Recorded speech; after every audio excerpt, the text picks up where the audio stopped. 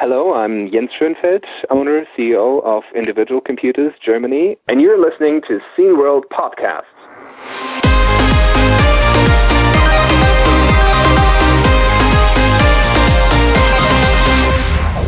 Hey everybody, it's the Scene World Podcast. I'm AJ. That's Jörg over there, living his best life. Thank you. Yeah. So in a minute, we have David Pleasance, who is everyone should know who he is. He was one of the big guys in Commodore UK for a while, really involved in the marketing and management and so forth. Or he's writing a new book. There's actually a Kickstarter for it that we'll be talking about in just a minute. But before that, we're going to do some news. Okay, start you with the news, because I'm not sure if I have so much newsworthy. Yeah. Okay. Well, one of the things that I just recently saw was a couple of weeks ago. The future was 8-Bit, who makes really good products like the SD2 IEC, lots of stuff like that. They have announced that they are selling, and they're saying that it should start shipping on June 12th, which has now passed. But it's a mini PET. So it's a Commodore PET computer. It's based on the 2001N technology with 40 columns and whatnot. There's two versions you can get. One is a standalone board, which is meant to it comes with a keyboard and it comes with the power supply and all that, so you can just use it just like that.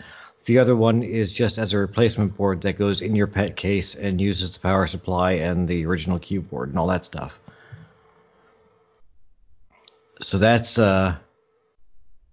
fairly significant. A price point? Price point is selling for, it starts at £205, which is about $250 US. Okay. Which for a fully populated, all the chips are in there. There's nothing, you don't have to go searching anything. So if you're looking for a PET, a Commodore PET, even in awful rusty condition, goes for $500 or more. So this is a significant deal. And it's a total replacement board. Yeah. Nice. And it says, it's based on the 2001 PET technology with the 40-column text character graphics. So the latest version, yeah. Yeah. And I also saw that most early PET software was designed for the normal graphics keyboard 20-key keypad. So any titles which bypass the OS keyboard routines might not work correctly with the business keyboard. The PET is the reason Jacques Pet left Commodore. He wanted to do a color PET. Right. And Jack Tremolo said, no, I want to make home computers, not business machines anymore. Right. Which is interesting because they were called Commodore business machines. and then Jacques said, okay, I leave. Yep. So if Jack Tramiel didn't have a disagreement with Jacques, we would have a color PET now. Well, and who made the right choice with there, because we ended up with the C64. Right. But what speaks against having two lines of computers, not just one? True. Another thing I got here is that the Yandex Retro Games Battle 2020 has been announced. Yandex! That's one of the biggest service providers in Russia. Yeah. So they're targeting the ZX Spectrum, or the ZX Spectrum as they say, and they're giving out cash prizes for the best games. Wow. Yeah, so that would be interesting. I would like to talk about the Spectrum scene in Russia. Yeah, definitely. And they're offering. Yeah, I do. They're offering about 11. I will. They're offering about $1,100 for first place, and $870 for second, and $580 for third place. We are talking about Yandex.ru, right? I believe so. The big Russian company. I'm taking. Yep. Yes, it is. Wow. Yep. So That's surprising me. Send me a link, please. I want to see it. I'm sending it right now. There you go. We know that the NES was big in Russia. Yep. It even had its own clone, but I never heard of an actual big company doing something with retro. Mm-hmm. And the deadline for this is it's like November 17th is when voting begins. So and the results will be announced on December 12th. So there's still quite a bit of time to submit if you want to do that. The deadline is 152 days away. So there's a countdown timer right on the website, which we will put a link to in the podcast description. So if you are a ZX Spectrum coder or graphics guy or a person who makes games for it, here's a nice way that you can pick up some decent cash for that. Wow. That's 80,000 whatever that little is that a ruble? I don't know what that symbol is. 80,000 somethings. Just Google it. Yeah. It must. What other currency would Russia have? I don't know. It's Yeah, that's rubles. Yeah. Yeah. So it's That's amazing. Yeah, so it's 80,000 rubles for first place, 60,000 for second, and 40,000 for third. Yeah, and there's an audience choice award that's 20,000. Wow, totally being hyped about our own news. Yeah, well, I always wanted to talk about different regions in the demo scene or game scene that isn't known outside very much. I didn't know that Yandex has its own museum. Wow. So speaking about museums, there's a place in Seattle, the Living Computers Museum. It's one of the really big ones where you can go and see, these really giant mainframes and stuff, from way back in the day. It looks like they may not have survived the pandemic. Ooh, that's sad. Yeah, they've said that they've suspended all operations, and they've said that they will spend the months ahead reassessing if, how, and when to reopen. Wow. And they are currently issuing refunds for tickets and donations and memberships. Wow. So that is a shame. If you're already issuing refunds, then you have no hope. Right. In doing something with the money that you have. That's the fear. It's a bit weird how this pandemic thing changes stuff totally. Yeah. And this dynamic. Yeah. In good and in bad ways. Yeah. Also in museum news, the Museum of Electronic Games and Art, also known as the MEGA, has announced that there will be developer kits available for pre-order next week for the Mega 65. Did you read the email I replied to, or did you get your own email? I did not get an email. I just saw this elsewhere on the news thing. No, you did get an email. You are kidding me. I got nothing. No, you got an email. I got nothing. Yeah, but I mean, you knew from the email about it, right? Yes. That's what was my question. Yeah. Well, no. Yeah. Oh, but I saw it posted elsewhere as well. Before the email or after? Just after. Ah. I guess that he emailed it to me because I'm the gang leader or something. Mm-hmm. Yeah. So that would be a good point, talking to them again after the thing is released. Because the last two interviews here are just like, yeah, we are close, but not so much. Yeah, well, they were, they didn't have a real deadline set for when it was going to be done, and that was probably the best that really was the best way to do it, because it let them take their time and get it right, and not have to be, Exactly. and not have backers and other investors, climbing up their butts, complaining about, whether it's, when it's getting done and whatnot. So I've seen now, I'm looking at the hardware, and it's got, a power, like an FPGA main integrated circuit. It's got a very nice Cherry MX keyboard.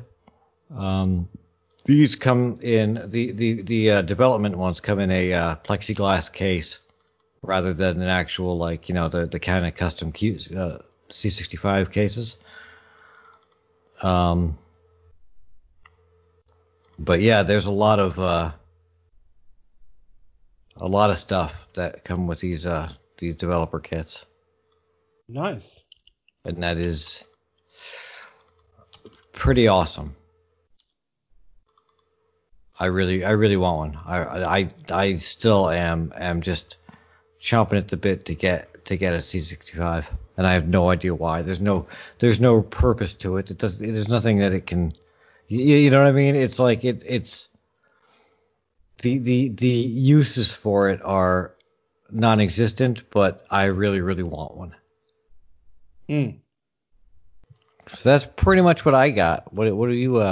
Well, the only news I've got is that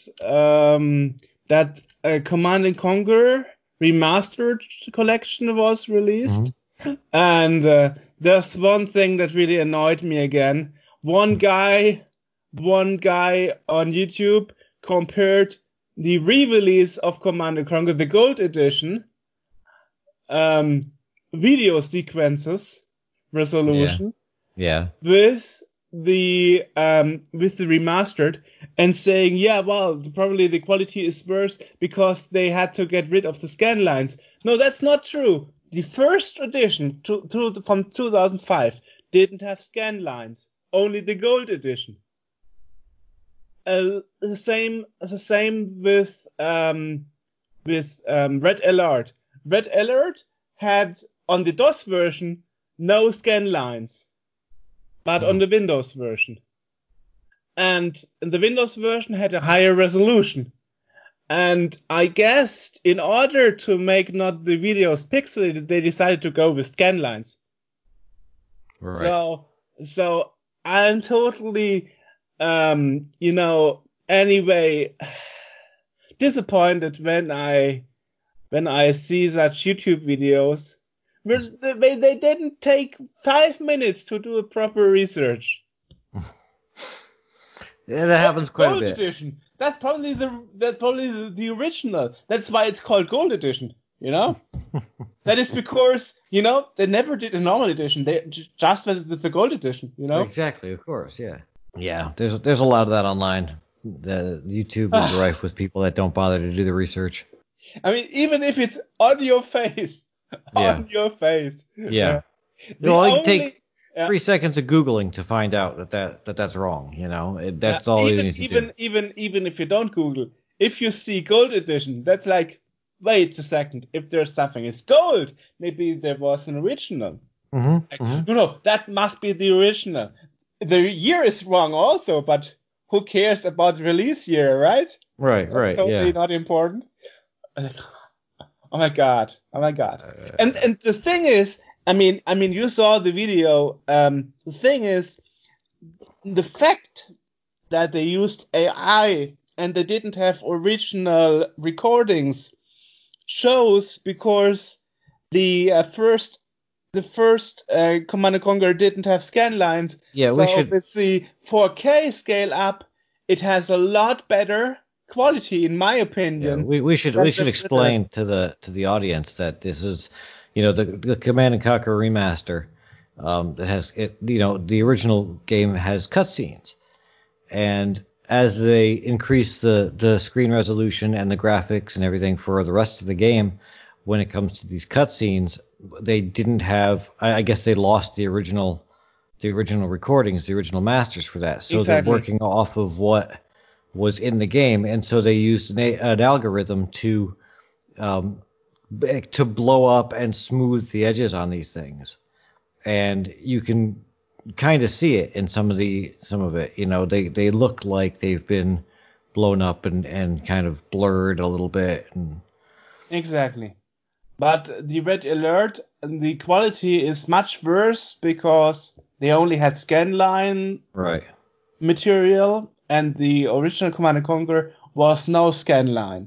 Right. And that makes a significant difference because the AI was much better in blowing up the material without scan lines, because you don't have any. You know, the problem with scan lines is, I don't know how many people realize that only every second line is used. So Right. you have some information, some picture information missing, and that's the point here. Mm-hmm. And that's making it blurry and Right. stuff. Right. Yeah, because it's got to fill in those lines with what it thinks should be there. Exactly. So in order to receive the better resolution back then, they just made artificial scan lines. So it looks less edgy. Right. Yeah. Well. Well, I mean, they didn't think that 24 years later somebody would try to make a 4K out of the material. No, nobody ever does. I would argue that that's just a no. When people are making a game or any kind of software, they don't think, oh, this is going to be used 20, 30 years from now, or someone's going to try to remaster this 20, 30 years from now. Which is another question. I mean, the retro hype actually started exactly 10 years ago. Now the question is it a hype again, or did it become a normal genre now? I think it's kind of a normal genre. Retro is very it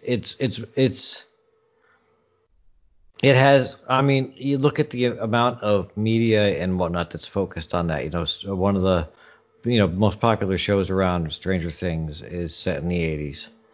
You know, I mean, there's a couple of shows that are set in that time period.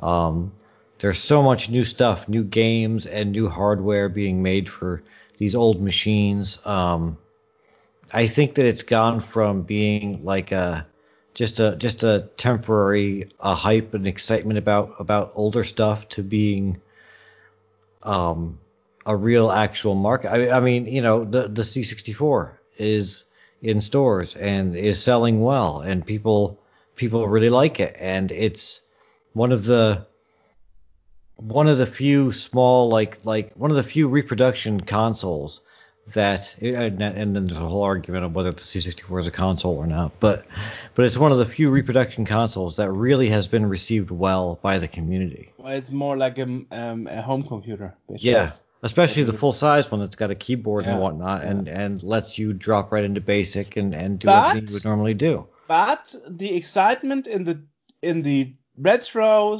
/ Commodore scene isn't as big as with the DTV, because if you look close at it, it's emulation versus FPGA. Yes. Well, the DTV was a lot different in that the DTV was basically a whole C64 on a chip, and that was Jerry Ellsworth's baby with that, and there was a lot of talent that went into that. And at the time, that was really the only way that you could do it. At the time, FPGAs and emulation and whatnot, like emulation the machines weren't fast enough to do a good C64 emulation. It wasn't until it wasn't until fairly recently even that you used to need like a top end PC or Mac to even get a C64 emulated well, which blew my mind, because you would think that a PC that is 2 gigahertz or something should be able to do a 1 megahertz 6510, but with all the different custom machines, it's not emulating one chip. It's got to emulate all these different aspects of the thing, and it does take a lot of power to do it. So back then with the DTV, the only way to do it really was the way that Jerry did it.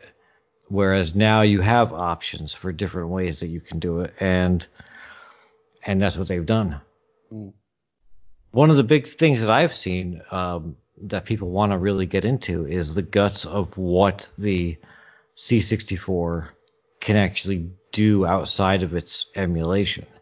I've seen people talking about they want to make demos for the actual underlying hardware. And they're trying to get information on how to access that and how to do stuff with it. And, obviously they're a little bit, cagey with releasing that information, but still, because it's capable of way higher resolutions and better sound and all that stuff than what the emulated version of the thing is capable of. And so they want to mess with the actual hardware. The problem is the DTV, nobody got paid, and Tulip went bankrupt anyway. Yep. Which is like, how did that even happen? How can you become bankrupt with a product that was originally meant for the American market? Originally they only planned for the NTSC version, and then they realized, wow, most NTSC versions were sold over Europe. Yeah. People were calling QVC in America like, do you ship to Europe? I want this thing, Yeah. And this PAL version came later, and they still went bankrupt, and they didn't pay Sherry Ellsworth or anybody involved. So it's a shame in a way, which is also a topic we have in this interview that you are about to hear later. Yeah. If we finish this interview section at some point, this news section at some point. Yeah. No, that's been one of the main themes with Commodore people is that when you run Commodore, you badly mismanage your funding and your company, and that happened with Commodore. It happened with Tulip, it happened with SCOM. Except the last time, the previous owner, who did those PCs, overpriced. Gateway? No. The one before, you remember the American guy who did the PCs in a C64 case? Oh, yes. They went out of business because he died. Yeah. But I still don't think that they were doing great business, because they weren't selling these things like hotcakes, because it was just a PC in a case that looked like a C64. And the price point, $6,000? Yeah, $6,000 for basically a laptop in a bread bin. I mean, that's... No, it was not a laptop. It was a desktop motherboard in it. So it was not notebook hardware. It was desktop hardware. Yeah. Okay. No. Yeah. Either way. Yeah, no. Laptops are generally more expensive than the price point would be explainable. But this was just desktop hardware. Right. Yeah. Either way, it was way overpriced for whatever it was.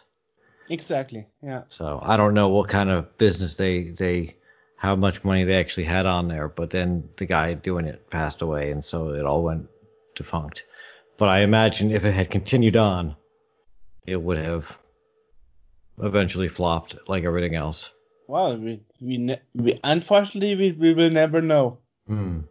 His business partners decided to not continue without him. Yeah. Anyway, that's all the news I've got. Yep, that's me too. So why don't we get on over to David Pleasance? And have a pleasant interview. Yes, he's over there being very pleasant. Or pleasantly waiting or something. I don't know. There's a pun I can use there, and I can't think of what it is. So a pleasant surprise. Yeah. So let's go talk to him. Today we have another podcast guest, a very known person, David John Pleasance, former CEO of UK, and before you were a sales manager at Commodore. And we are talking to you today because you are working on a new book, and you started a new Kickstarter just recently. And the book is called From Vultures to Vampires, 25 years of copyright chaos and technology triumphs, right? Yes, that's correct. Wow, that's a long title. Well, it's a 25-year span, the book is. So it has to, in some ways, it has to have a long title. And this is really quite interesting, actually, because as a lot of people know, after Commodore went and ESCOM took over, I completely got out of the industry. I went deliberately under the radar. I remarried. I took my wife and stepdaughter to Australia. We lived in Australia we had a restaurant for 5 years and a few other businesses. And it wasn't until I came back onto the scene by being invited to the Amiga 30 event in Amsterdam in 2015.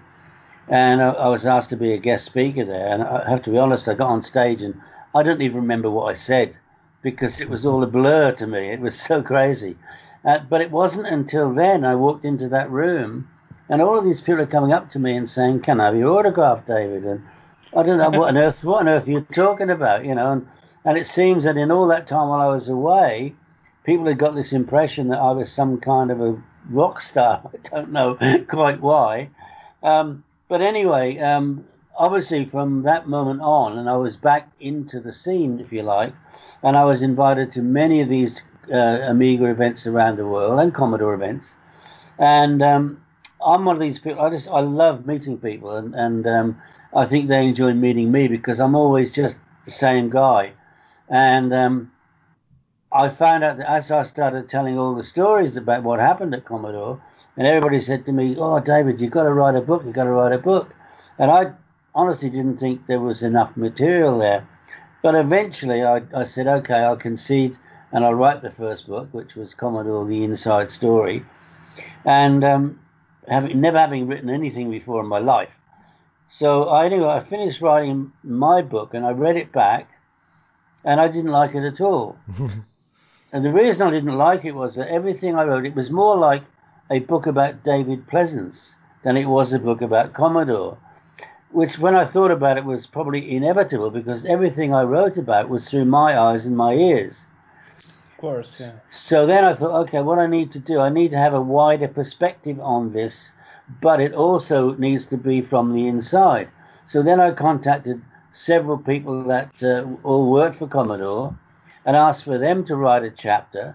And that was people like Dave Haney, even Dr. Peter Kittle, and R.J. Michael, of course, and Beth Richards. He was the lead engineer working on the CD1200 project, which, of course, never got finished.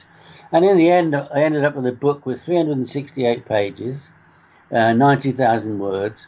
I also got a few people from outside of Commodore, but people who dealt with us, to just say a few words, in truth, what it was like to deal with Commodore, because some of them didn't like us, and I wanted it everything to be the truth. And anyway, the net result is I think the book came out fantastically well. I've had incredible reviews from it. Except from one person. Yeah, exactly. Yeah, that's right. I was just about to say that, except for one person. But I don't really care about that at all anyway. It doesn't bother me in the slightest. The main thing is that, just under 2,500 books I've sold, and not one of them through a bookstore.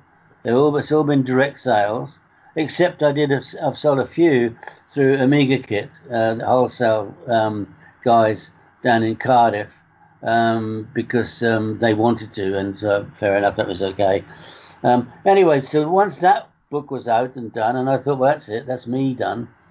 But since I've been back, everybody I'm meeting, and I'm meeting all sorts of people from the industry, and I've got to be honest with you, every single person I've met has been just wonderful people to meet, very, very genuine, very friendly, and and they started to tell me all of these stories about the nightmares that had happened after ESCOM bought Commodore assets, and more and more and more that I'm hearing all about the lawsuits and people wanting to develop things. We're suddenly getting a legal cease and desist notice put on them because people were saying you can't use that. That's my copyright.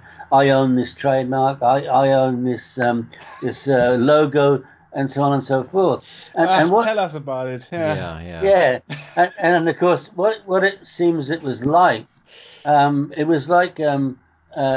people after ESCOM went, and then Amiga Technologies, who were really part of ESCOM, after they kind of messed up what they were doing, it seems that there were some people who were genuine, some people who had big plans for what they wanted to do with the product and its technology. Other people just wanted a piece of the flesh. They were like, they were scavengers trying to grip onto and rip shreds of things, mainly for greed. If I own this, then I can charge anybody to use it, and this sort of thing. And to be honest, it was completely a nightmare from what I'm being told. Remember, I wasn't around, so I'm learning all this is all brand new to me. Actually, you mentioned you have been first in touch with the scene 2015 at the Amiga 30 event, but a year earlier, Dan Wood actually interviewed you for his YouTube channel. That is how I got to know about you. I don't think so. No, wasn't that a year before? No, I don't think so. Or was it the same year? Because I know I saw the video before, and then I saw you at the Amiga show. No. Well, the thing is that Dan and Ravi were at the Amsterdam, and I'll tell you exactly what happened. They interviewed me there, right, in Amsterdam. It was from Amsterdam. Okay. When they got home, they hadn't turned the volume on. So they had all this recording of me, but with no sound. So they came there was a Commodore UK event, Amiga UK event in Peterborough, where I live. And they then did that video with me there to make up for the one they'd not recorded in Amsterdam. So the very first event was most definitely Amsterdam. Okay. I see. And that was the same year, or? Yes, the same year. Okay. I always thought that it was a year earlier, but okay. No, actually, it might even have been a year later. August.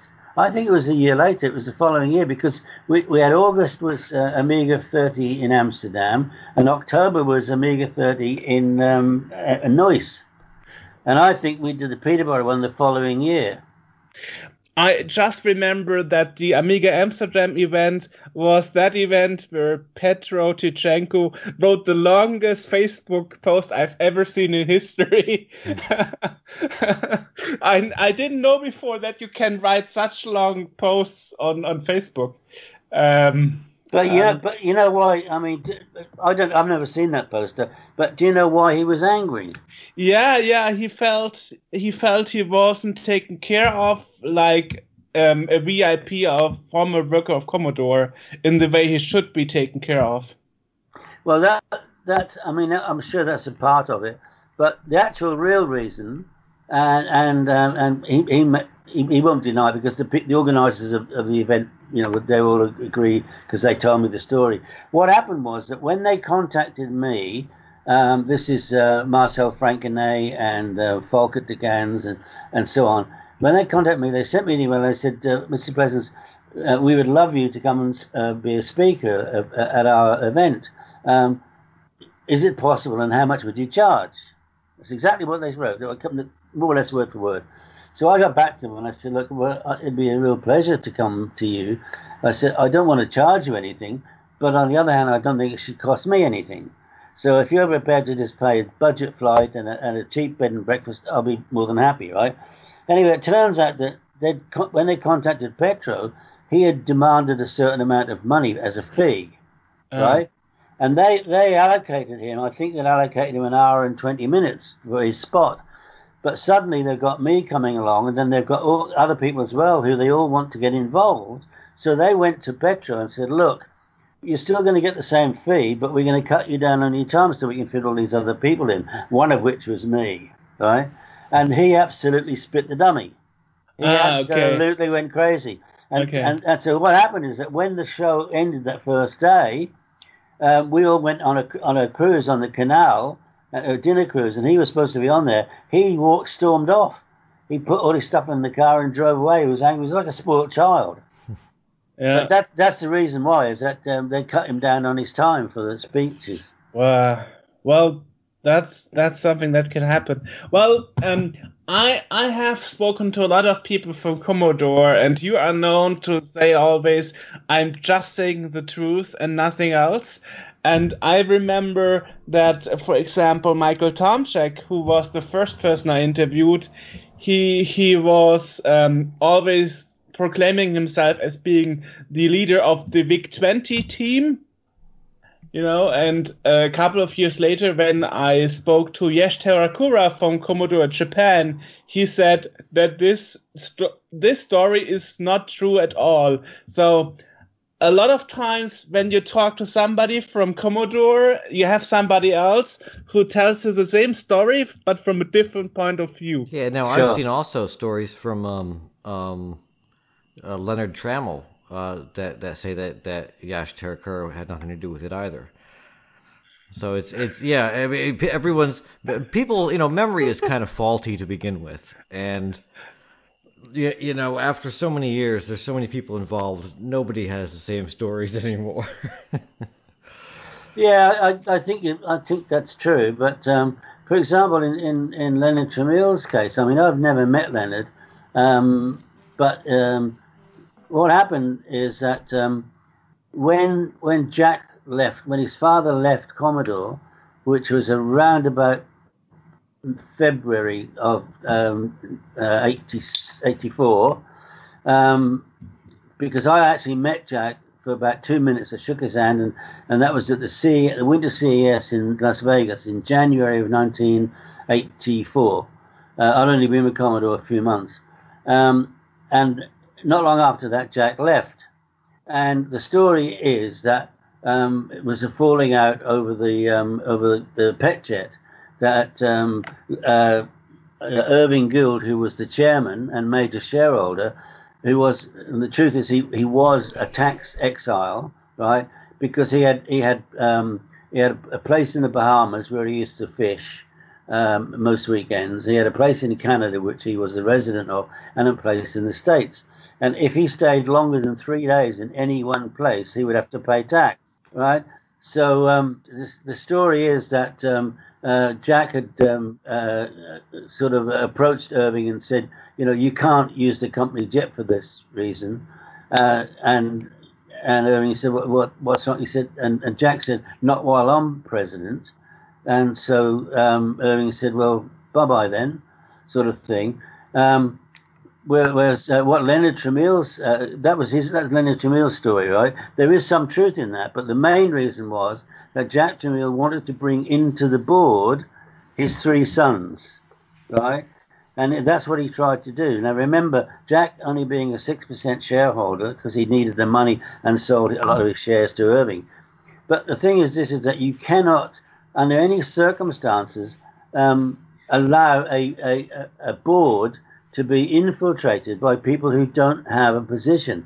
See, when you make up a board of a company, what the ideal situation is to have people who each have different skills, a bit like jigsaw puzzle, and those skills match each other, so that you have a complete picture. And that is a board that runs the company, because they all talk to each other, they all contribute to give you an overall benefit for the business. But just bringing in your 3 sons because they're your sons, so that's the real reason why Jack left Commodore. And that's actually what he ended up doing when he was in Atari eventually, didn't he? He brought his sons into the business there. Yeah, absolutely, yeah. Anyway, getting back to the new book, which is what I think your audience want to listen about. Absolutely. Essentially, so what happened is I started doing some investigation from people that I've known a long time. People like Mike Battilano at Cloanto. He's in the center of all of this. I've known him probably the longest out of anybody, because when I was doing all of the Amiga bundles, the Batman pack and stuff like that, every pack I did, I used to use Electronic Arts D-Paint, one or two or three as they developed. And one day they came to me, EA did, And if they'd have said to me, David, we need some more money, we need to get some more revenue from it, that's one thing. But they didn't do that. They came to me and they said, look, we know that we're the only product you can put in here, so therefore we're going to charge you more money. And I don't like that. It's like having a gun put to your head. I don't do business like that. So I thought, well, I'll show you. And I looked and I found, of course, that a professional paint by Cloanto was a pretty damn good product. It had some better features and some not so good features, but overall it was a good product. So I did the deal with him, and so that's how long I've known Mike. But he is definitely much in the centre of this lawsuit situation. And in fact, there's lawsuit still raging at the moment, still current.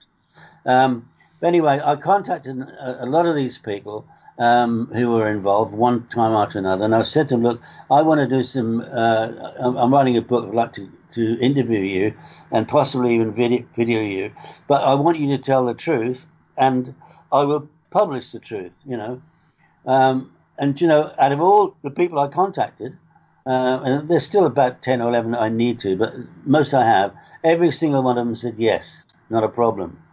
So I thought, well, this is a good basis. And one of those people that I wrote to was, of course, Trevor Dickinson, because he's on technology, and anyway, and he answered back and said, yes, of course. He said, oh, by the way, Mayor, he said, I've got lots and lots and lots of information that he'd actually recorded over the 25 years while it was happening. He said, I've done all kind of most of the donkey work. So he said, I was thinking of actually publishing it myself, but maybe it's better if I co-author with you. And I thought, wow, this is fantastic, because so what we're now going to have is we're now going to have all of his stuff, which most of it is in chronological order. There's a couple of little things we've got to change, but what I'll be able to do is we'll have his story the way it was recorded at the time it happened, and then I'll talk to the people that were involved and say, is that your version of it? And so we end up with two versions of the same story, one right up to date, and hopefully with some juicy bits, because that's really what people want to read. So I think that what we're ending up with is something which I think everybody's going to really, really appreciate knowing the full story on. But at the same time, what I noticed is that while all of this was going on, all of this scavenging and stuff like that, in spite of all of that, there have been some absolutely fantastic products developed. And so that's when I came up with this title, From Vultures to Vampires, because it's the most perfect title. From the vultures that were scavenging for the remnants of Commodore and Amiga, into now, in my opinion, the Vampire is one of the best products I've seen for a very, very long time, particularly the standalone 4-unit. And so it just gave me that rise to a fantastic title. And I'm sure that everyone I've asked, they really love the title. So hopefully. What do you make of the current state of copyright with Commodore stuff? Because we've run into that bump ourselves with we have an Amiga version of the magazine, and one of the things that we did with the C64 version is we have an online version where you can watch it. You can view the magazine over the website. And we wanted to do that with the Amiga version as well. And it became an issue of we need a version of the Kickstart that we can put on this in this online emulator so people can see it. And we went to both Cloanto and to Hyperion, and both of them were like, we're not getting involved. You can't have it. I think one of them told us we could use it, but don't be surprised if we get sued or something like that. Exactly. Yeah. Both told me we can give you a license, but the other party we are in court with might sue you. Yeah, well, I mean, that's exactly, it's a perfect example, and remind me to get back and talk to you, and we'll make that part of the book, because it's a story that needs to be told, right? But that's exactly what the problem is, and that's why I say the book starts off about being, terrible times. The book actually starts from the day of the auction in New York, where Escom bought all the assets. I was actually in the court that day, so it's a great place for me to start the book. And then we're talking about the time when Escom had it, how they screwed it up. They did lots of things crazy, overstretched themselves. They only kind of partly funded Amiga. They never really wanted Amiga. That's the truth of the matter. They never really wanted Amiga. And I never understood it because in the courtroom, I said to them, sell us the Amiga part. You know, you don't want it, let us have it. That's what we want. And they wouldn't. They just were. They were. What's the right word? It wasn't selfish. They just didn't want anybody to have anything. What did they actually want, if not the Amiga? Well, the thing that I think that they wanted, and what would, in my opinion, have made sense, is they wanted the CBM name. Because at one time CBM was as powerful as IBM. Yes. And I could see them having a new range of PCs, a higher spec range of PCs, which they badged CBM. Therefore, they could charge a higher price for it, and make a bigger margin. That made perfectly good sense because the Commodore name throughout Europe, as we all know, was a very highly regarded name. I think they actually did produce a few CBM ones, but they were running out of money then. They'd overstretched themselves. They just spent $15 million buying the assets. Then they decided that they wanted to get into the retail market. But God knows why. So they bought all of the SDL stores, because Silica Distribution was one of my distributors who obviously when we went under, eventually they went under. And they also bought all the Rumbelow stores as well. 150 odd stores I think they bought. Now, they were doing exactly what Commodore did. They never had a business plan. They didn't know, are they manufacturers, or are they a distributor of other people's product that they just get badged, or are they retailers? You can't be all three. How can you possibly be all three? Especially when you've got machines coming out of the Far East with much higher specs and at lower prices every week. And this is the period, if you remember, when Intel, the only company in the world that used to eat its own young. And you know what I mean by that? They would release a chip and it would have all these features. And before it had been on the market, 2, 3 or 4 weeks, they'd release a brand new one with a higher spec at less money. And they kept doing that to all these people who are handling chips. They were getting their fingers burned. It was like buying fruit that goes off in a few days. It's rotten. And you have to throw it away.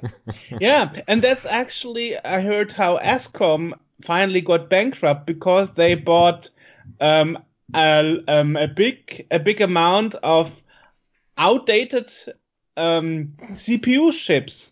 So when there was the Christmas sale, nobody was actually buying the systems because the CPU was outdated by that time. Yeah, it's a very dangerous game indeed to be in. That it's okay if you are in a market like Amiga was, where you had it was all your own proprietary stuff. You didn't depend on anybody else. Right. That's a different proposition entirely. But they also didn't with the Amiga. They put no development money into that. I mean, they were making the 4000 and the 1200, and by this point, these things were outclassed by most every other machine on the market. But they kept sticking with that, and they didn't put anything into making. What was it? The Walker that they were looking at, but it never got anywhere. Well, as Trevor says, we've got a little 3-minute video talking about the book, which is on the Kickstarter, and as Trevor says, it looks like a cross between a vacuum cleaner, like Darth Vader's mask, and something on Star Wars Dog. That's what it looks like. But what I call it is because it was Petro Tachenko's baby. I call it the wanker. Not the walker.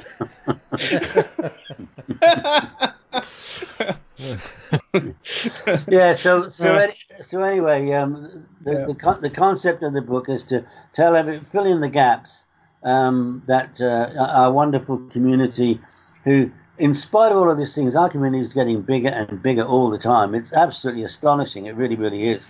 But you see, I think there is a huge future for Amiga. There'll never be a new Amiga computer because you can't backwards compatible make something that's technologically new. Right. You can't do that. It's impossible. There has to come a time when you have to say, that's the cutoff point. We're now on something completely different, right? And I think that would have been the way forward.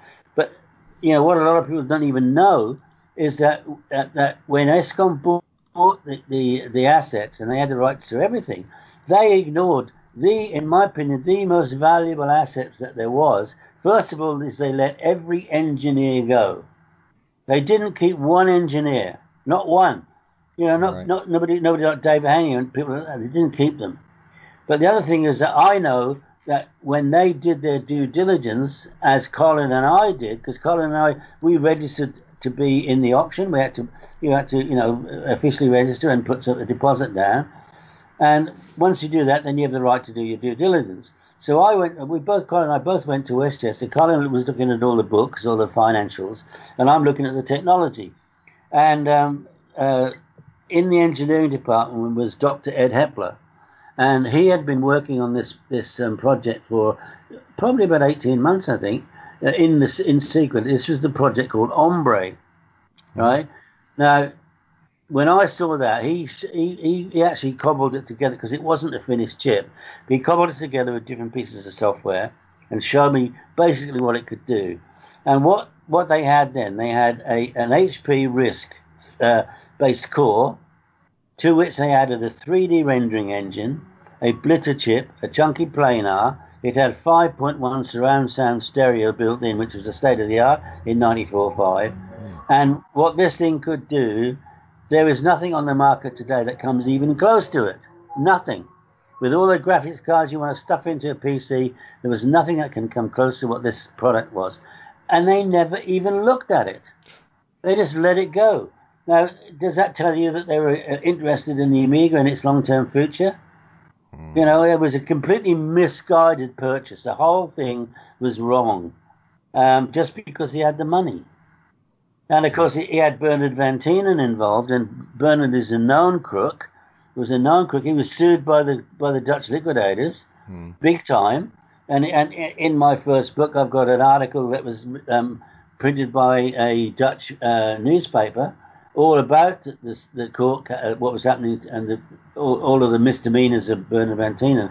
And I contacted them and got their permission to not only to print it, but also to translate it into English. So that's in the book. And he was known as a crook. Everybody knew that, And he's on the board of Eskom.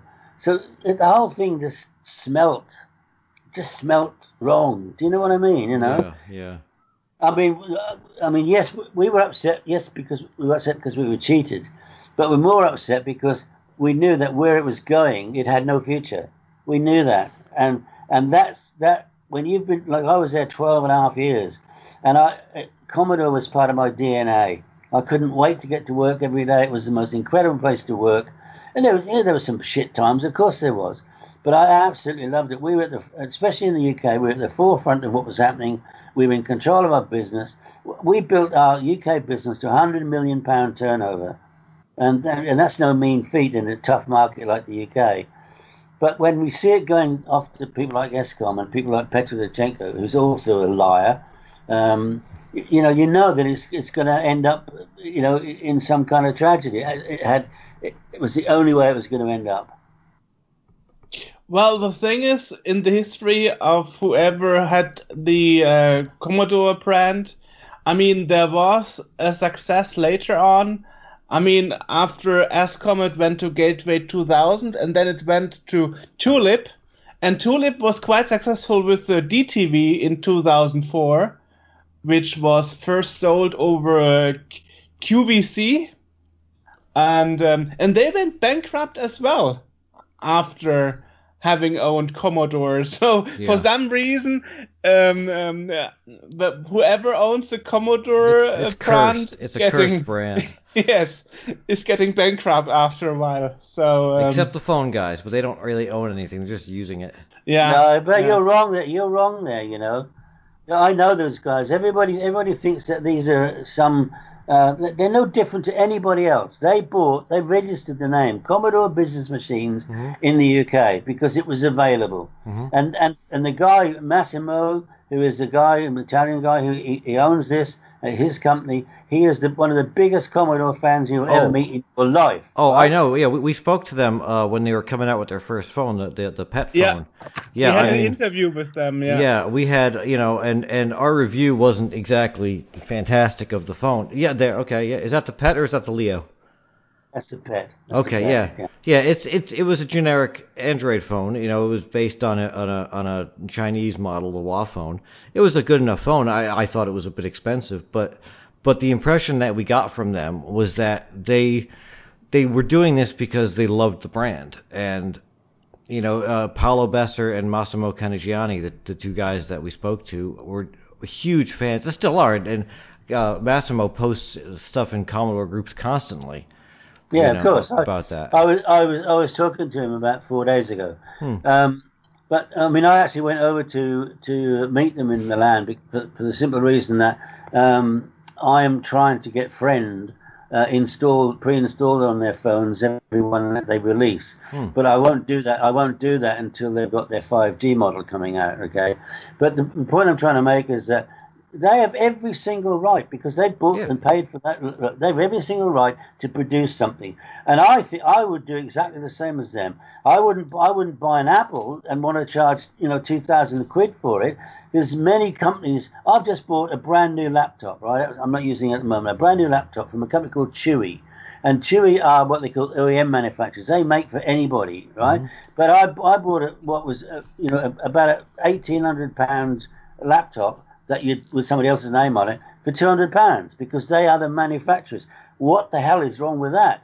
I don't see anything wrong with that at all. If I'd have put say an HP badge on there and had to pay 700 or 800 quid for it, I'd think, well, that's a rip-off. So I'll defend Commodore Business Machines, and they're actually going to be producing tablets. They're going to be producing probably even laptops and stuff like that. And I say good luck to them. I think what they're doing is absolutely fine. I've got no problem with that whatsoever. Yeah, even in the review that I did for it, I made the comment that Commodore, the original Commodore, way back when, used to take manufactured typewriters from Europe and whatnot, and they'd bring it in and stick their name on it. Absolutely. That's how Jack. Well, Jack Tamiel started off by selling other people's stuff, and then he decided it might be an idea to make his own. The first products he made of his own was calculators, and he was buying his chip from Casio, and he eventually was doing really well, and eventually Casio thought, hang on, we're missing a trick here, so they started making their own phones, and then they were charging him a lot more for these, so they priced him out of the market, right? But he started that way. Then he went on to watches. And then each time, what was happening was that the products that he was trying to get hold of, the components, were he was being frozen out of. So then he had the opportunity to buy the chip factory, not far from Westchester. And so when they bought their own chip factory, then of course they're in control of their own future in that regard. But there was absolutely no doubt. You look at all of the peripherals that Commodore sold that were made by other people. We didn't do a very good job at sourcing them. 1541 drives, for God's sake, they were terrible and they were really expensive. But that's, I think, a trick that Commodore missed, is that they could have gone in. They should have gone into partnership, for example, with GVP. Commodore should have worked with GVP and said, right, this is our logo, you can use our logos, work to our design, so the engineers talk to each other and they know everything works properly and they share the spoils. That's what I certainly would have done. Because why go into you don't want to go into competition with somebody, you want to work with them. You get a team of people around you who all work together and you know everything's going to be fine. Right. Well, I mean, not only the 1541 who destroyed themselves by overheating after a few hours, but also the first power supply units from the Pratt bin C64s in USA. They were actually causing house fires because curtains would go into flames and sadness-filled resin bricks. Well, no, I can tell you the true story about 64 power supplies. The guy that was responsible for component sourcing, okay, a guy called David Spires. His name is David Spires, right? and he was based in Hong Kong. I took some dealers to Hong Kong one time, and he took myself and a couple of other Commodore people and a couple of my dealers out for a night on the town, which was pretty special. But anyway, what happened was that I can only assume that there must have been a backhander somewhere, because we were buying up 64 power supplies in huge volumes from some supplier when suddenly we changed supplier. And maybe it costs us 10, 15 cents less or something, I don't know. But what I do know is that a lot of those power supplies came to the UK, and when people plugged them in, it took all the chips off the motherboard. Boom, boom, boom. And it cost Commodore an absolute fortune, and the warranty repairs, because these bloody 10-cent saving cost us, $100 bloody dollars to fix them. So that's the kind of thing that happened. And again, it's all down to the basic principle that Commodore, as a business, they never ever had a business plan of any kind, and they never did external auditing. So they never knew if somebody had reported sales. They never knew whether they were real or not, because they never checked them. So they were assuming that they'd made all these sales. And Bernard Van Tienen in particular, because he used to brag to all of us, I swear to you on my life, every general manager's meeting, he would brag that when the quarter end came, if he was under target, which he always was, he would write invoices, he would put product on a truck and send it on a journey for 5 days, so it went out of the warehouse at the last day of the quarter and came back into the first day of the new quarter, and having claimed the sale, having claimed his commission and his bonus. He did it every quarter without exception. So Commodore head office is looking and saying, oh, we've done all these sales and we've got all this money. They hadn't. And this was all over the place, Oh, man. Okay, I didn't know that power supply story. That's interesting. You only told me once about the monitor story. What's the monitor story? It was from the other side of the globe. Yeah, well, see, I mean, I have a love-hate relationship with Petro Lutsenko because I love to hate him. Basically, he cheated us from our management buyer. He personally, and he's admitted it, so I know it's absolutely true. But what I really know about it is that he's told everybody from the moment he came onto the scene with Amiga Technologies that he was responsible for all the product sales around Europe. And that's an absolute, complete and utter lie. His job was, I think the title was, it was product logistics, okay? And what that meant was that every one of us in charge of sales, we had to forecast, of course, for the next 3 months. Now, sometimes you get it wrong, obviously. Right. And so his job was to make sure that the right product was in the right warehouse at the right time. So a perfect example of that was when I completely screwed up my forecast when we launched the Batman pack, because I committed to 10,000 pieces of making the Batman pack. We sold 186,000 machines in 12 weeks. So suddenly I need a lot more Amigas than before, which not such a problem. But more than that, you always need a percentage of things like monitors. So I needed a lot more monitors to go with the 186,000 machines I'd sold. So that was my cock-up, my fault. But what does Petro Lutsenko do? He searches around and he says, oh, Australia, they've got monitors, a lot of monitors in Australia, and they're 240 volts, which they are. So what does he do? He sends a whole load of monitors by air. Do you know how much they cost to send a monitor by air? He sent hundreds and hundreds of monitors over to me in the UK, and they're not compatible. They're not compatible because they have the wrong. They've got the wrong circuitry. It's what they call it. Polarization, I think it's different. Polarity. Polarity. Yeah.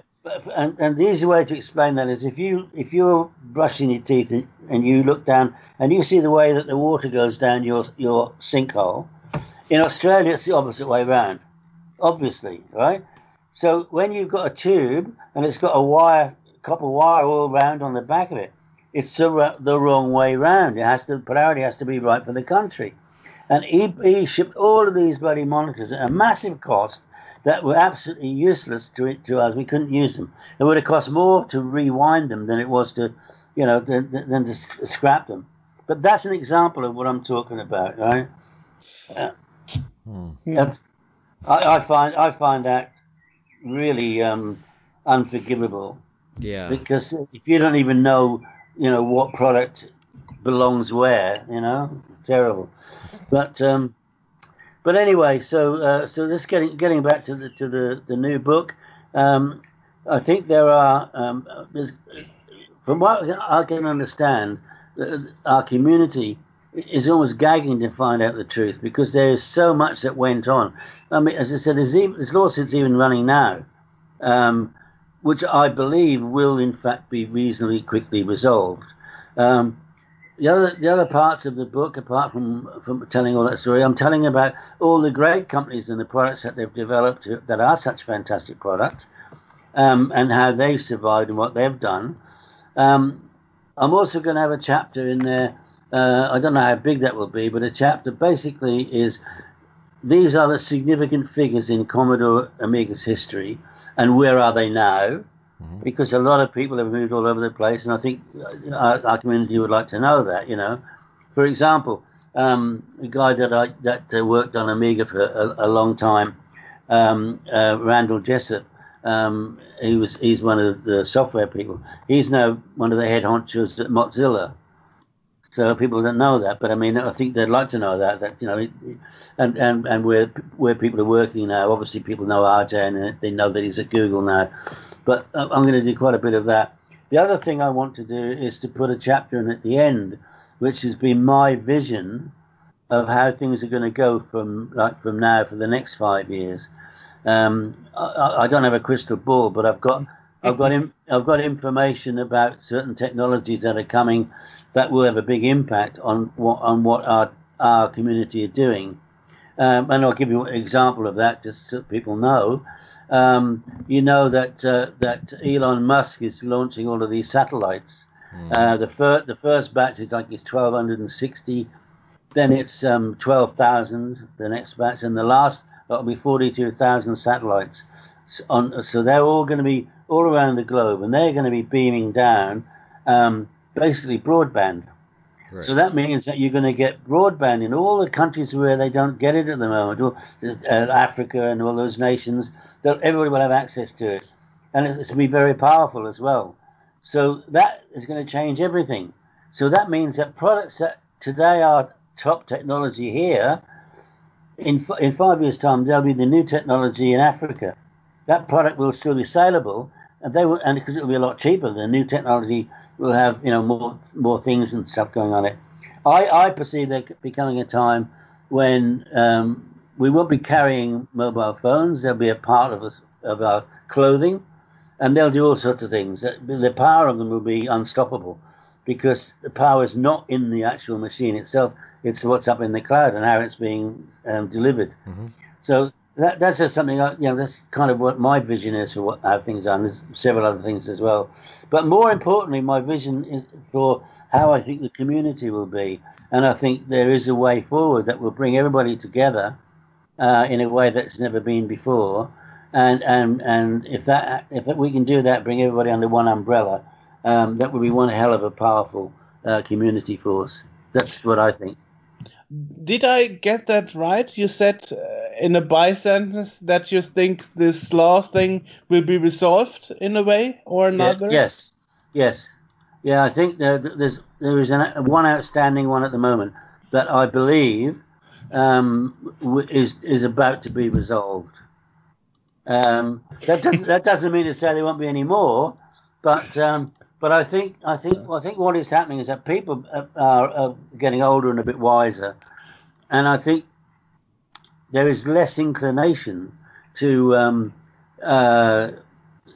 keep fighting than there was when people were a bit younger and they had a bit more aggression and stuff like that. I think it's become like, oh my God, not more of this, And I think everybody's wanting really to, with a bit of luck, to stop this happening, Well, in the case of Kickstart, as AJ mentioned, there is fortunately Aros, which is a Kickstart replacement. And interestingly, we had to modify our magazine system to run on it. And on the last Amiga, I was talking to Richard Löwenstein, who is doing Reshoot R, and he's also modifying his game to work on it. So right now, everybody is writing software to make it compatible with the Kickstart replacement, though they don't have to go into this lawsuit license thing. Yeah. Was that the Aros Kickstart? Yeah, Aros. Yeah. So everybody is working on that right now. So that's at least a workaround, but I guess it's not really a final solution. I never understood how this could even happen to be a fight, you know. Well, it's so convoluted because one person owns Kickstart, one person owns the OS, one person owns this, one person owns that. When Hyperion came out with 314 a year or two ago, I mean that was a big thing too. Cloanto was complaining about that, and then they changed their tune and said that no, we're actually okay with it, but we just wish that they talk to us first or something like that. It's all a big just a it's a mishmash of things that went wrong, but it all gets back to what I said at the beginning. People were buying things or getting a hold of things not for any productive reason or productive objective. They just wanted to be in control of something and then be difficult about it. Or maybe they would just want to say, look, you can use it, but I want $2 every time you use it, sort of thing. It's all greed based. Not all of it, but a lot of it is greed based. Now there are some companies who actually put a lot of money into things that they really wanted to happen, and then for one thing or another that didn't work, things fell through.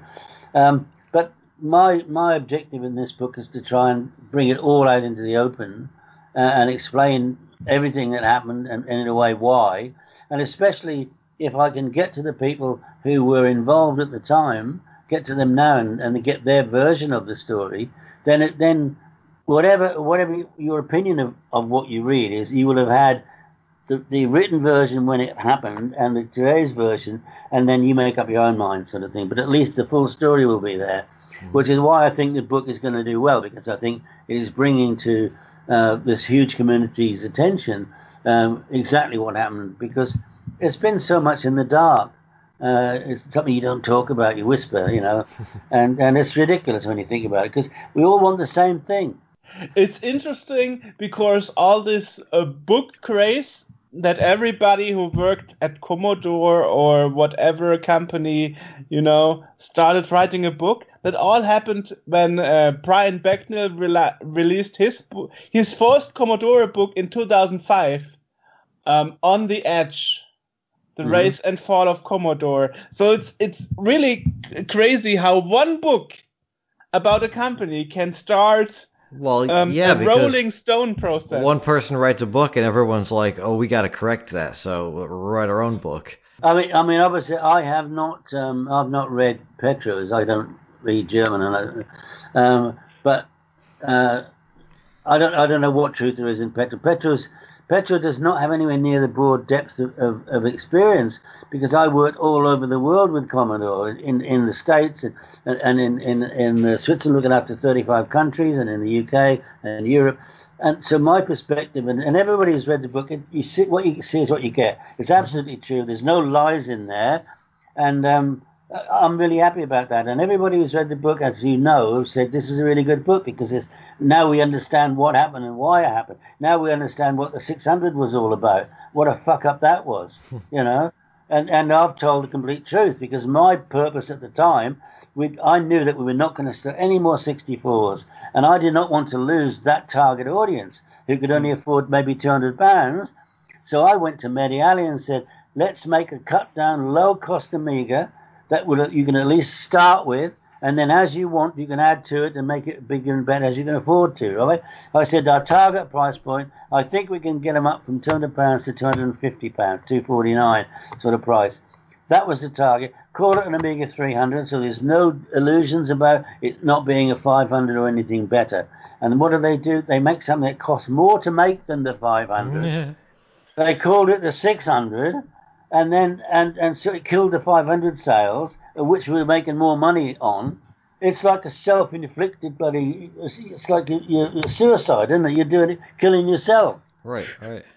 And interesting, there's another German book by Rainer Bender, who worked at the end-user customer support hotline, and he said he wrote about the Amiga 600 that they actually had customers undoing the purchase and exchanging the 600 with the 500, because many got a 500, sold it, and bought a 600 instead, and then they were sour that the 600 was actually worse than the 500. I mean, there were a couple of features on the 600 which were better than the 500, but generally speaking, the 500 was a better product.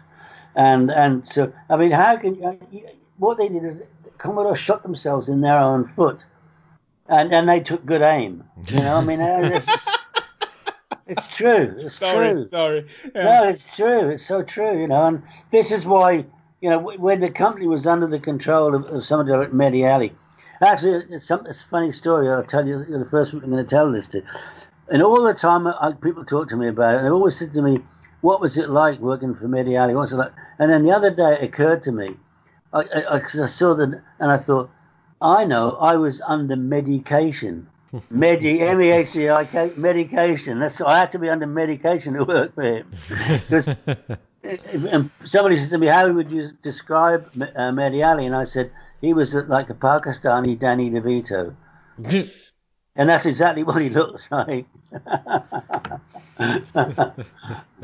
You got to laugh. You have to laugh. Yeah. It's so sad in a way, especially because, as you mentioned earlier, and probably also in the book, that Commodore UK and Commodore Germany actually had a PC series for a while. Mm-hmm. You know? Oh yes, yeah, no, they weren't very good. But I will tell you this: that in 1992, I was in 1992. I worked in Commodore US, Commodore Inc.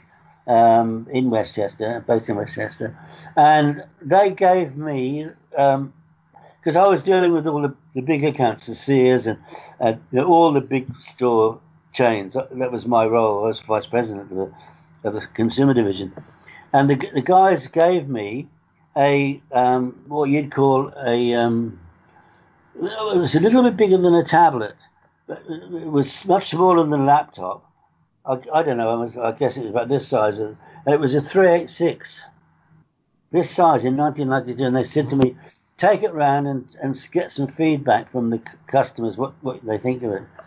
And I could have sold thousands of them. As soon as I took it in, I said, "We want some. When can we have them?" Well, they're only just a prototype. I don't think they even developed anything, but it was a really nice little product, you know. But you know, we were crazy the way that we dealt with business. I mean, we should never have ever made our own PCs when they're coming out of the Far East at the prices that they were coming out at. Yeah, but interesting is my grandfather had a Commodore 64, and then when my mother was saying, "Okay, I'm taking a PC course and I'm getting Word 5," she got a Commodore PC because we had Commodore before in the household, yes. But it was a clear choice to get a Commodore PC, of course. Absolutely, yeah, absolutely. And it's a sad thing, but I think the problem is that if you're not on top of your game, if you're not watching every single cent, and before you know it, people are undercutting you with a better quality product at a lower price, and you've got to make a decision. Am I going to go into the rat race of dropping my price, or am I going to try and make something that's much better? So it's a Rolls Royce instead of a Lada or a Skoda. But it's a tough decision to make. But if you're going to be an also-ran, you're just an also-ran, just the same. It doesn't matter whose badge is on it.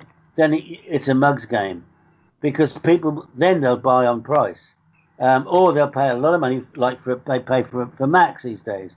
They're never worth that much money. No way are they worth that much money, but they did a good job of marketing themselves as being the only product. Sure. But there's a massive I guess a blowback about Apple iPhones now. People, the quality is rubbish. That's coming out of they're all being made in China, and people are saying, "Oh, why should I be paying £2,000 for this? It's rubbish." And the stuff like the Huawei, the new stuff that they're bringing, 5G stuff, with some of the cameras and things in, they're incredible, and they're £1,000 cheaper. I know what in fact I've got a Huawei. That's what I'm using. Not that one. I'm using a Huawei at the moment, and that's what people do. I know Apple have got this cult following, but it don't take long before that will wane. They've not got the following like Commodore and Amiga has got. It's just people like to say, I've got an iPhone. You know, the fact that it's rubbish. It's yeah, or people, because I use a Mac laptop. That's what I'm using right now to do this, and I do all my video and audio editing and everything on it. It's from 2012 because it's the last model that you could actually upgrade. So it's all it's maxed out. But I was pretty much an Apple user, and I had an iPhone, but I switched. I have an Android now that I use because the iPhone, like you said, the quality is crap coming out of it, and they're offering, I can't put extra storage in. I'm stuck with my 64 gigs or whatever paltry amount they're giving you. Same thing with the laptops and everything. They give you 250 gigs, or like 120 gigs as your base hard drive. Who can you? My laptop right now has 3 terabytes in it. Right. And I'm using a good portion of that. Because how can you survive on 120 gigs or 250 gigs that they're giving you in a $2,000 laptop? That's not worth it at all. Yeah, I agree with you.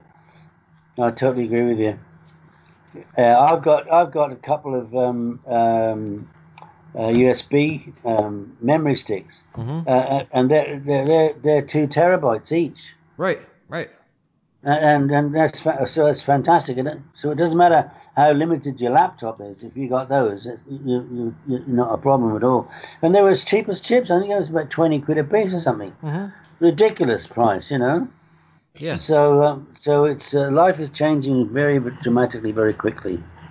So listen, boys, are you gonna send me your story that you were telling me about how you wanted to do a magazine online and how you were thwarted? Sure. Oh, sure. Yeah, do that. Send it to me, and I'll get it. I'll get it checked English-wise to make sure that the English language is right. And I'll put yes, my English is not perfect. I'll throw it through me, Jörg. I'll edit it for you. That's my day job is writing. So. Good. The thing is, I don't know how long it's going to take me to write the book. Probably. I'm saying to everybody it's going to be spring, like February time, but we may be able to get it out quicker than that. I really don't know, because I've got all this information from Trevor, and there's a lot of it, but it's all there. I've just got to make sense of it in terms of chronologically, and the right people in that, and then I'm going to add in my bits from each part. And then it's going to go over to the same guy who did all the layout for my last book. He's going to do exactly the same thing because he did such a great job. And I'll be going to the same printers because the quality was fabulous. So not quite sure when it's going to come out. But anyway, the Kickstarter is on now. It's running until the 19th of July. Yeah, where can people go to find out about this? Well, first of all, they can go to my website. I've got a brand new website, which is davidpleasance.com. Okay. So that's pretty easy. And the other one is the Kickstarter itself, which is from vultures to vampires. If they type that in, that'll come up as well. Okay, and we will put links to all of this in the podcast description so people can just click to it and go straight there. Yeah, and the other thing too is if people are still interested in buying the current book, I'm guessing, because I was actually onto it today, I'm guessing I've got about 200 left. Okay. It's certainly no more than that. And I'm doubtful if I'm going to print another run, because the minimum run they do is 500. And that could take a very long time to sell after it's been out almost 2 years now. Mm-hmm. Go on.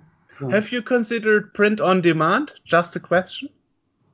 Well, not in the case of a hardback, but people can download either an EPUB or a MOBI or a PDF, and if they want to get it, printed up smartly, it's up to them.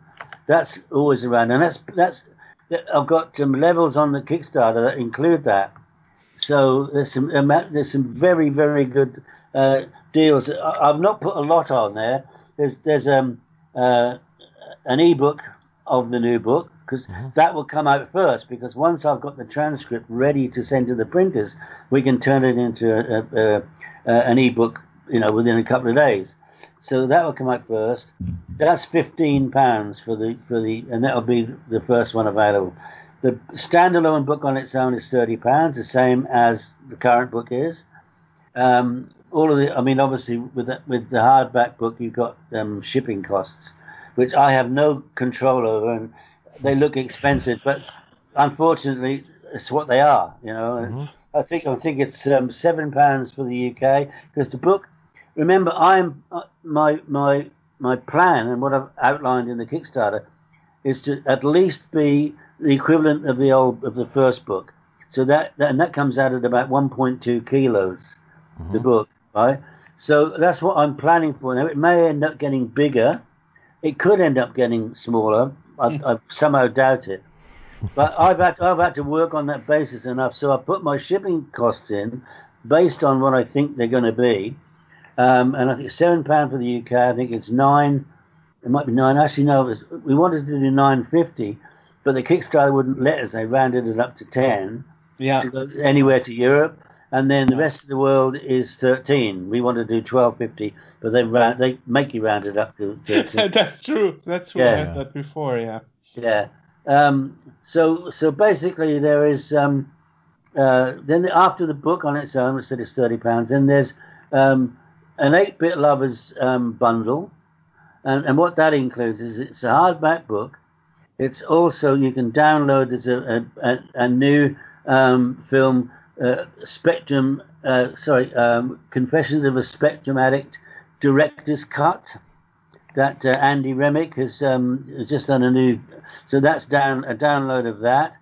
There'll be a download of the current book available, and also what I'm giving away free on that level is there's my son's band, my two sons' band. They've got a brand new album. It's not even out yet, right? It's not been released yet. So there's a download of that. I'm giving it away free of charge. And there's also I see the audiobook version of the which narrated by our friend Dan Wood. You can choose is, what you can do is if you order the bumper pack, one of them is the 8-bit one, and the other one is the Amiga one. Which the film that features is the Amiga 2020, which is a brand new one that Waver Steve Fletcher's putting out. But you then you can have a choice. You can download either the ebook of the current book, or you can download the audio book, plus the film, plus the download of the new album of my son's album, which is, I know I'm biased because they're my sons, but I'm telling you, the album's, it's awesome. It's absolutely awesome. You wait till you hear it. It's phenomenal. And then there's a bumper bundle, which basically has everything in. I'm not doing anything that adds to the shipping because it's so expensive. I mean, somebody said to me, why aren't you doing things like hats or things like that? And I said, because it adds to the shipping cost. And maybe I can get hats for £2 or £3, but they cost that much to ship. Right. It just doesn't make any sense to me at all, So I've kept it very simple levels. You've got the Kickstarter up on screen, have you? Yes, absolutely. And I also want to point out to the listeners that the amount that the different pledge levels. I mean, even the highest level is £60 or more, which is not Yeah. £60 is not going to put a dent in many people's wallet. So it's No, not like you're asking $1,000 or anything from individual people. Yeah, I mean, I'm very have to be cognizant of the reality that with this COVID virus, a lot of people are out of work. A lot of people are on low pay, and I am not. I'm not a greedy person. I just want what I think is a fair price, and that's why I wanted to make the bundles really good value for money, because I think anybody. If you pay £30 and you just get the book, or you pay £40 and you get all those extras, I know what I'd do, and because they already exist, those things, you see. Apart from my son's album, but I'm actually going to be paying them something for it, because I just want to get them a brand new audience, and I think with an album that's a really good way of doing it. I mean, I expect to get probably in the end there'll be about 2,000 people that end up buying from me from the Kickstarter, and then afterwards, after the Kickstarter's finished, but buy direct from the website.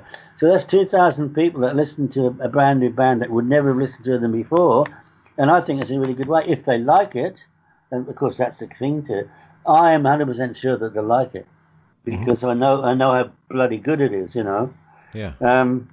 So there you are, gentlemen, and what I wanted to say is, before we end, if you want any content, if you want to use any content we have done, Amiga related, feel free to ask me about it, David, and then publish it. I mean, for example, I know that Yash Terakura from Commodore Japan, he will not do any other contribution or interview whatsoever, because he's a very, humble and shy guy, and he would not participate in other things, So basically what you're saying is, if he wants to use any quotes or anything from our interviews, then... Yeah, exactly. Yeah, sure. Well, now that you know that basically what I'm looking for, if you've got anything that you think might be pertinent, relevant, send it to me. And honestly, if I can use it, I will, because I love people to contribute stuff, because I don't have all the answers. Who the hell am I? I'm not a guru. And everything I do through my whole history, I do it with a team, because I'm only as good as the team I've got around me. And that's why I'm using exactly the same team for this book. I've got Dan Wood doing all the social media for me, and I mean he's the best. He's he a really, good guy. really is. We love Dan Wood. I've got Paul Kitching doing most of the graphic design for me, because he's fantastic. He did the first book with me. I haven't involved as yet Marcel Frankenay, Amiga Marcel, but he was involved with the design of the first book cover. I haven't, only now because he's been busy, but we haven't designed the back yet, so he's going to be involved in that. And I've also got Wayne Ashworth. He is. If you look at the vulture, the actual bird, he's hand drawn that, because we could not get what we wanted from pictures and things. So I've got, and he actually did the Commodore building on the first book. If you look at that, so I've got that team. I've got the same guy going to do the layout for me of the book itself, and I'm going to have the same printer. So because if you've got a team that works, why change it? Right. Sure. Yeah. Sure. And I really totally believe in that you're only as good as the people around you. So if you find anything at all that you think might be of interest, please wing it over to me, and if I can find a way to use it, I certainly will, and you'll get credited.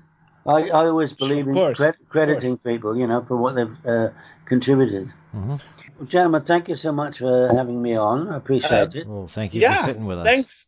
Yeah, wonderful. Well, good to see you virtually, even if not in person this year.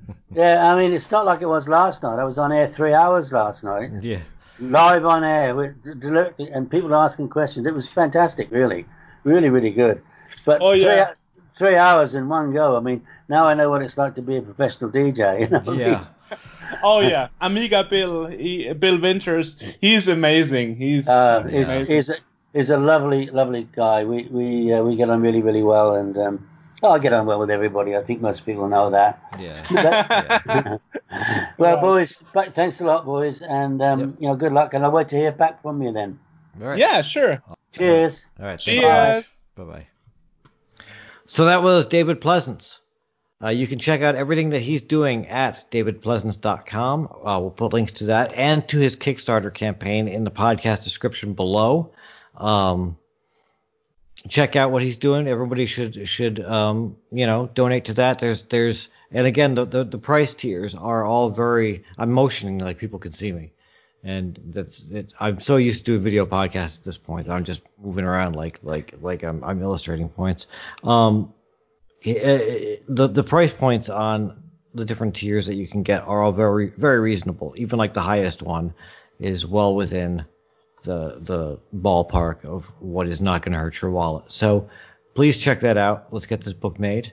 And you know where to find us. I'm here and Jorg is there. You can, if you want to message us, it's podcast@sceneworld.org.